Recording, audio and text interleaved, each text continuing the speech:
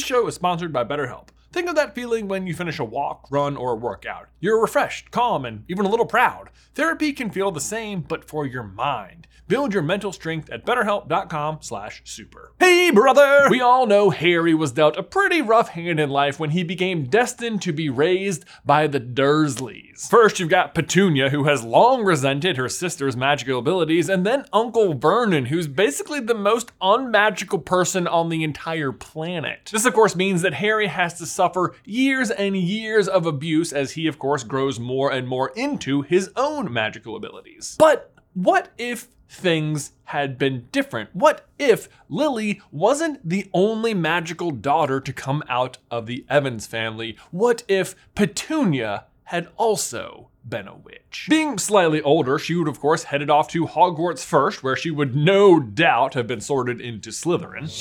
And the question is, would this change everything? Or would Petunia still end up despising her little sister for not only being one of the most popular girls at school, but also one of the most talented magically? I was the only one to see her for what she was. A freak. How would she feel about her own head of house, Horace Slughorn, inducting her little sister into the infamous Slug Club while she got left behind? And above all else, what would it mean for a young Severus Snape, a future Slytherin himself, who suddenly may have a lot less reason to resent Petunia? Today, we find out what would have happened if Petunia was a witch.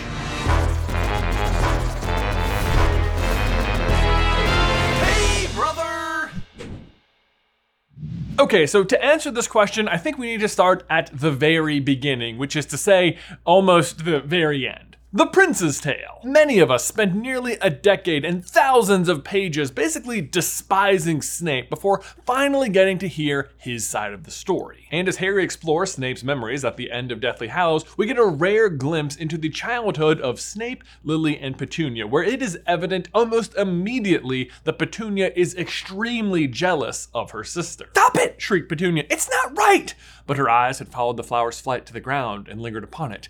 "How do you do it?" she added, and there was a definite longing in her voice. That might happen in chapter 33 of the 7th book, but this is basically chapter 1 through the green eyes of jealousy that is the life of Petunia. Basically, if you have something I want and can't have, I will choose to dislike that thing. And we obviously know that as she grows older, this manifests in a thorough hatred of anything magic. Freak! But before that, she actually goes as far as to writing to Dumbledore to see if she can go to Hogwarts too, which, of course, she can't. It all suggests that Petunia craves desperately to be as special as her sister, but what if she was? How does it change that childhood scene? Well, based on what we know about Petunia, she basically has 3 distinct personality traits. First, she loves feeling superior to others. 2, she's extremely jealous. And 3, she loves her family. Although true in some cases, like with Lily, it is like deep down there, but she does. You didn't just lose a mother that night in Godric's Hollow, you know. I lost a sister. In fact, a lot of that suppressed love, I dare say, manifests itself in the 17-layer chocolate fudge cake that is her love of her little Diddykins, successfully and thoroughly proving that there can be too much of a good thing. In any case, going back to her childhood, the fact that she's the older sister means she is going to be the first one to discover that she has magical powers. And upon this discovery, she is going to be elated. And it's possible and even likely that a young Severus Snape, even though he's a little bit younger, would still identify Petunia as another magical child in his vicinity and try and befriend her the same way he usually does with Lily. Again, she's a little bit older, but at the same time, Snape possesses a wealth of knowledge about the magical world that he could tell her about. But the point is, finding out she's magical is like having physical proof that she is special and superior to others. I can even see her finding it deep within her heart to have pity for her little regular sister, and her first 2 years at Hogwarts are no doubt absolutely marvelous. It honestly wouldn't be terribly dissimilar to the relationship between Draco and Harry, where Draco shows up at Hogwarts and just totally expects to be the Billywig's bum. Bee's knees? Something like that, you get it. We said it earlier, but Petunia definitely gets sorted into Slytherin House, which would honestly be pretty unique for her as well, since not many Muggleborns ever get sorted into Slytherin, which I'm sure in Petunia's mind means she is just that much more exceptional. Everything would be going great in her life until Lily discovers that she too has magical powers. Oh dear. Get it? Dear doe. Classic Patronus joke. And this would of course cause extreme jealousy for Petunia. Like, her big unique thing that made her obviously superior and special now has to be shared. She is no longer special. Although for clarity, this actually doesn't make her any less special at all. This belief is just an unfortunate side effect of jealousy that, if can be ignored, allows the user to maintain their sense of purpose and uniqueness. Which, on that note, friendly reminder to you, the viewer at home, you are super. And we are happy to have you here. Anyway, Lily has powers, Petunia is upset, and it only gets worse because her former playmate, Snape, now has someone his exact age in his year that he can hang out with. And while I doubt that Petunia thought that much of Snape at first, I am equally certain that she will absolutely hate having him taken away from her by Lily. But so what does Petunia do about this? How does she handle Lily being a witch? Well, the same way she always handles this kind of problem, by creating as much disparity between her and her sister as humanly possible. It's the exact move she pulls with Harry on his entire life with Dudley. Like, it's not enough to just make Harry's life worse. She also has to go above and beyond in spoiling Dudley. It almost makes you wonder if Dudley would have been raised with a more appropriate level of care and attention had this need to drive the gap between him and Harry not existed. But going back to Petunia at school, this would mean doubling down on all things Slytherin, especially after Lily got sorted into their rival house, Gryffindor. Gryffindor! Which, on that note, Snape being sorted into Slytherin would also be a big win for Camp Petunia. But now we get to a very interesting question, which is, would Snape still have a crush on Lily in this scenario? Obviously, he knew Petunia first, and they're both in Slytherin together, but at the same time, Lily is his exact age, and Lily does possess that certain je ne sais quoi about her that I think means yes, Snape probably does still have a crush on her, at least for a while. At the very least, we know that the rest of the school will certainly take notice of Lily, who we know to be one of the best students of the year. For example, we mentioned this earlier, but we know she was part of the Slug Club, which is going to be a tremendous blow for Petunia. I mean, having the head of her house, Slughorn, overlook her in favor of her younger Gryffindor sister, are you kidding me? I mean, it is like Lily is out to literally steal all of Petunia's specialness. But speaking of hyper-talented students at the school that year, we know the Marauders will also be around for Petunia's time at Hogwarts, and as ever, they will be picking on Snape. I mean, I don't know why they wouldn't. I can't imagine Petunia's presence at the school changes anything. And Snape's friendship with Lily never really seemed to have anything to do with it. It feels like the Marauders only ever disliked Snape on good old-fashioned principle, which incidentally is one of the worst reasons to dislike somebody. But while we're on the subject of high school politics and disliking people on principle,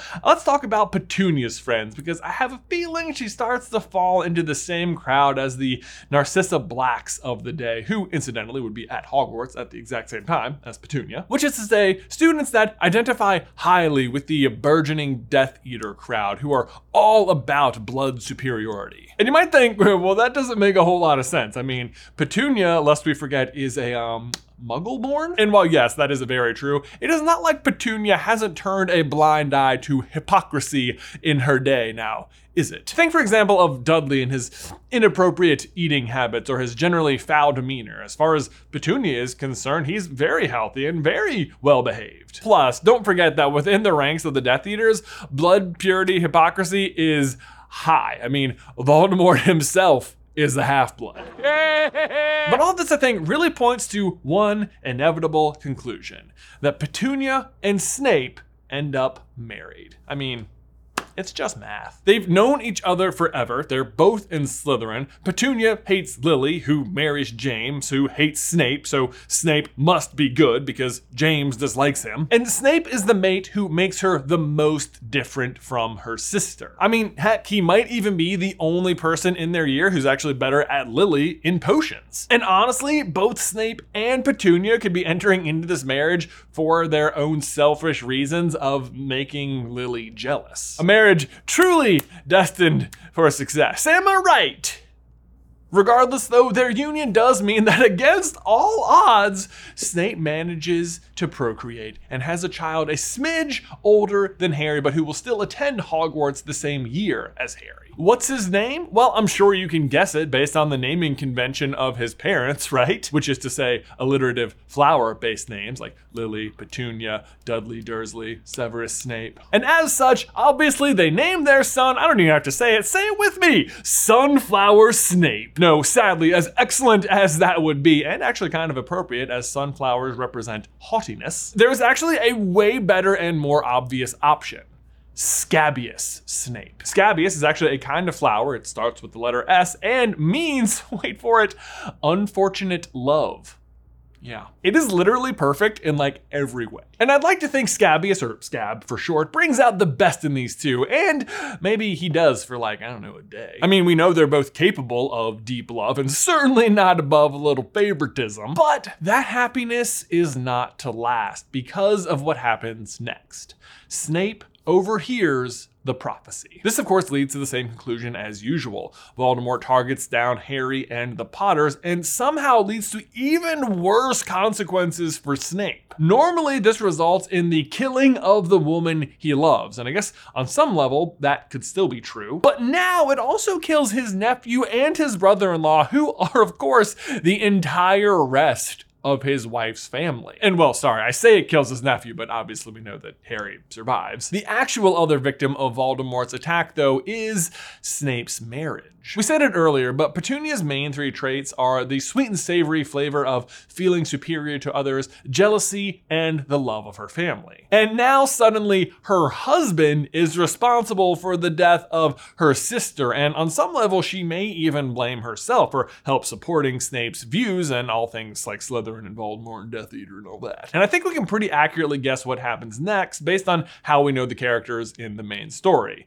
Obviously, Snape turns his back on Voldemort. Petunia does as well, but she takes it one step further and turns her back on all things magical at all. This means she denounces her own magical powers and abandons Snape and her son, Scabious. She copes by setting off to assume the most Muggle-oriented life she can possibly muster. The only remnant of her magical past is, of course, baby Harry, who she still ends up with. Harry himself is, of course, quite magical, but she has plans for that. Just gotta squash it out of him. It sounds bad, but not only does it fall in line exactly with Petunia's motives in this situation, but she would still know that Voldemort could possibly return and try and hunt down Harry as well. So she might even see this as being the safest thing for Harry. Just no magic at all.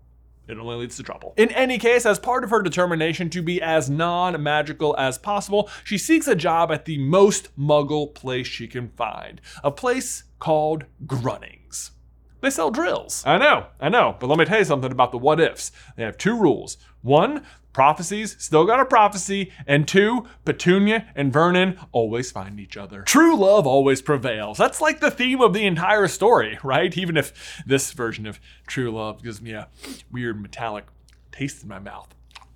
Now, obviously, this happens a little bit later than usual, since Dudley is usually older than Harry. However, with all that extra bachelor time, Vernon took up boxing, the noble sport, and goes under the moniker Vernon the Burn Dursley. But it also means Harry is now dealing with two pretty difficult cousins. One, Scabious Snape, and two, Dudley the Dud Dursley. I mean, we can't make this stuff up, you guys. Well, I mean, I guess we can, because we did. But it fits like a glove. A boxing glove. And guys, now we need to take a quick pause to thank today's sponsor, MeUndies. Let me ask, you know that feeling you get when your crush texts you just like out of the blue? Or when your partner leaves you like a sweet little note in your lunchbox that you're not expecting and you unfold it and it says, I love you. Well, that's how it feels wearing the new limited edition MeUndies Valentine's Day collection. And you can add some heat to your V-Day with 20% off your first purchase when you head over to MeUndies.com/theories. Seriously, guys, I only wear MeUndies these days. It's the only underwear for me. And like, I would prove it to you, but you know, YouTube. But once you discover how comfortable underwear can be with MeUndies, you will definitely decide, like me, that there's no reason to ever feel uncomfortable again. It's kind of like this video, like, don't repress your magic, wear your magic. It is a treat, a literal treat to put them on in the morning. And I know this sounds weird to say, but I actually feel more confident when I'm wearing them because my body just feels better. And guys, love should be fun. So whether you love someone else or just love yourself, it's usually a good time. That's why MeUndies has super comfortable and cute undies, bralettes, loungewear, and more in flirty new prints for this V-Day season. Comfort is cute, so get matching with someone you love or just match with your favorite ball of fur for the cutest pics anyone's ever seen. Available in sizes XS to 4X, they have something for everybody to fall in love with. So one more time, to get 20% off your first order, free shipping, and to chat with MeUndies' incredible Cheek Squad about any sizing issues you might have, head over to MeUndies.com/theories. One more time, that's MeUndies.com/theories, link in the description down below. Now, it must be said that Petunia does treat Harry significantly nicer this time around. Maybe not like nice in general, bringing it up from like a 0 to like a 2, maybe, but that's like a 20% increase. That's what I'm gonna call an Uncle Alvat success. The big difference is that this time around, Petunia is harboring a big secret that she doesn't share with the Burn, which is that she is of course a witch and that Harry is a wizard. In fact, she could also probably be pretty worried that Dudley himself is a wizard, but you guys don't need to worry about that. Nobody with the Vern's DNA is magical at all. But it does mean that Petunia is constantly doing her best to repress her own magic while also trying to conceal the fact that Harry has magic. Which is basically how the story goes anyway, until Harry turns 11 and his owl shows up to give him the news about Hogwarts. In the meantime though, that is 11 years of Petunia repressing her own magic. I wonder if that'll have any negative consequences. Now, you might wonder, when Hagrid shows up to collect Harry, would Petunia reveal the fact that she is a witch even then? And honestly, I don't think so. Again, she has built a life around swearing off this part of her life entirely. Which means Harry's first couple of years go down about as you'd expect, with one obvious new twist, which is that Severus Snape now has a son in Harry's year. And oh boy, if you thought Snape hated Harry the first go round, well, this time Snape's ex-wife abandoned him and their very magical son to swear off magic, but for some reason still raised this very clearly magical young boy, the git with the glasses, who looks exactly like Snape's old bully. Honestly, I don't think I'd like Harry either. Now, for Scab's part, he is unaware that the famous Harry Potter is actually his cousin, as is basically everyone in the wizarding world. In fact, the identity of his mother has been a long whispered mystery. See, it turns out Snape and Petunia's marriage was not widely known at the time. They decided to keep it pretty under wraps since Petunia was Muggle-born and, you know, Voldemort. Snape had assumed that the glory he would receive from Voldemort for delivering him the news about the prophecy would be enough to finally reveal this secret to the public. But it turns out that delivering that news to Voldemort is also the thing that ended his marriage. So, much like Petunia, who renounced everything to do with magic after the death of Lily, Snape himself continued to follow their secretive life and sever any connection he ever had to Petunia. Now, on the whole, I like to think that Scab doesn't actually dislike Harry like many of the other Slytherins do. But he is in Slytherin, and so for the first few years of his schooling, he does march to the beat of that Draco Malfoy drum. But otherwise, he's a lot like his father was in school. He's just really quiet and a hyper diligent student. But also like Snape, he's kind of unpopular. Obviously, his father shows him a lot of favoritism, but rather than bolstering his status like it might for Malfoy, like, you know, having the approval of a well-respected professor, for Scab, it just drags him down further and comes across as unearned parental favoritism, even though he's actually a really good student. In the meantime, Harry's first couple of years go exactly as you'd expect. Harry quickly makes the house Quidditch team and wins the House Cup 2 years in a row and fends off Voldemort 2 years in a row. Honestly, when you compare him to Scab, he does seem like kind of a tryhard. Can't you just go to class, man? But that brings us to the summer before Harry's 3rd year at school, where as usual, Harry is summering with the Dursleys. Petunia in this time has grown increasingly harsh as her tireless efforts to suppress her own magic are starting to take a noticeable toll on her her physical body. Petunia is just about at her breaking point, which is bad news because this is, of course, the time when Aunt Marge and her dog Ripper arrive, and they are as insufferable as ever. Marge, as you may recall, can barely take 2 steps into the house before she starts taking jabs at Harry's parentage. You know, comparing his rearing to that of bulldogs, and Harry, for one, is tired of taking this abuse. Typically, this is where Harry's magic gets a little bit out of control and he inflates her to the size of a weather balloon and she begins to float away.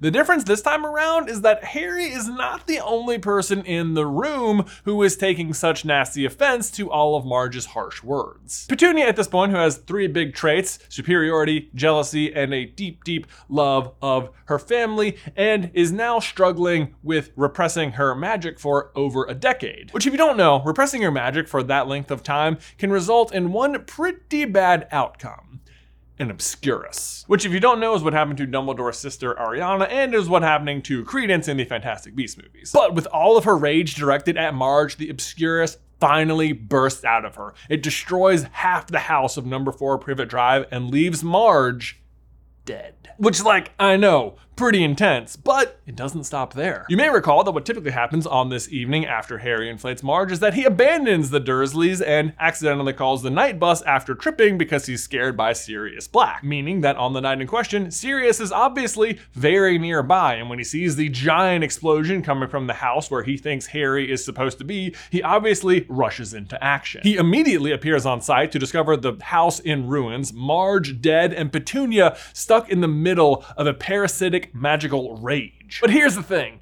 Even though Sirius is there to help, the surprise arrival of Sirius Black is about the worst thing that could have happened in this moment. Not only is he just a surprise blast from the past, but he's also her ex-husband's bully, and as far as Petunia knows, the other person most responsible for her sister's death. As she sees Sirius, her anger explodes again. Sirius pulls out his wand and does his best to control the Obscurus, but it's no use. At the last second, he's able to grab Harry and escape, but Petunia's days are done. The magic explodes out of her one more time, and she's left dead. Dudley and Vernon actually manage to survive this encounter somehow and are found shortly after as the sole witnesses of the night's events. And believe it or not, they actually know exactly who Sirius Black was, having seen him on the Muggle News earlier that week. And they tell everyone what happened. Sirius Black showed up, shot a bunch of spells at Petunia, and then kidnapped Harry. And this is very bad for Sirius, as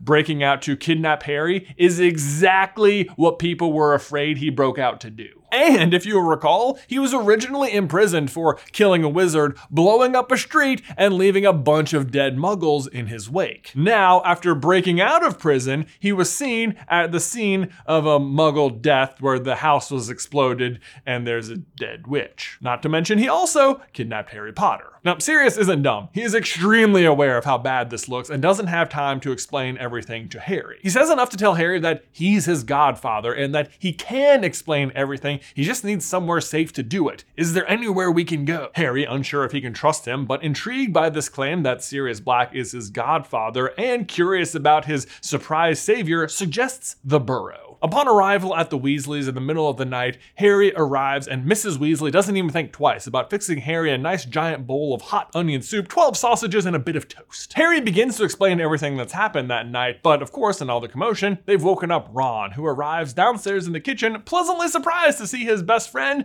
and holding his pet rat, Scabbers.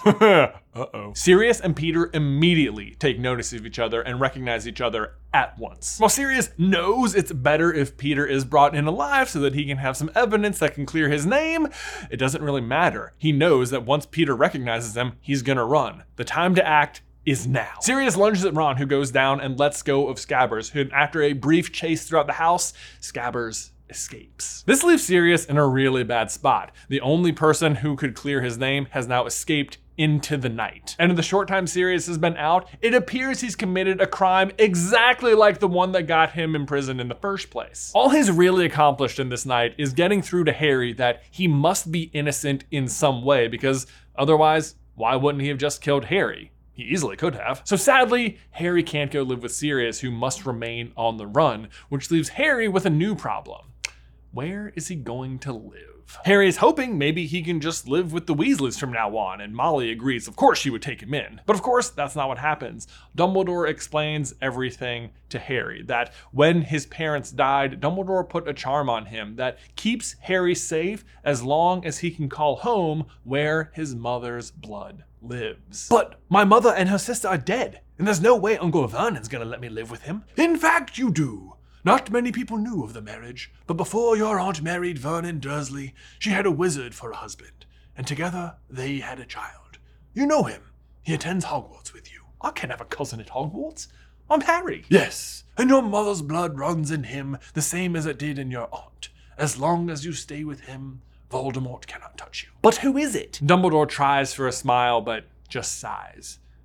Your cousin is Scabious Snape. And that's how, if Petunia was a witch, Snape comes to raise Harry at his home with his cousin. I'm just saying, if you guys want to see what happens on a part 2 or something, maybe hit that subscribe button. As ever, thank you so much for watching today's video. If you want some more What If Harry Potter action from us, we have a different version of the way that night goes down when Aunt Marge comes to visit. What if Harry never called the night bus and Sirius had been able to explain everything to him that night? You can find out the answer to that by clicking this video right here. But otherwise, Ben, until next time, I will see you in another life, brother.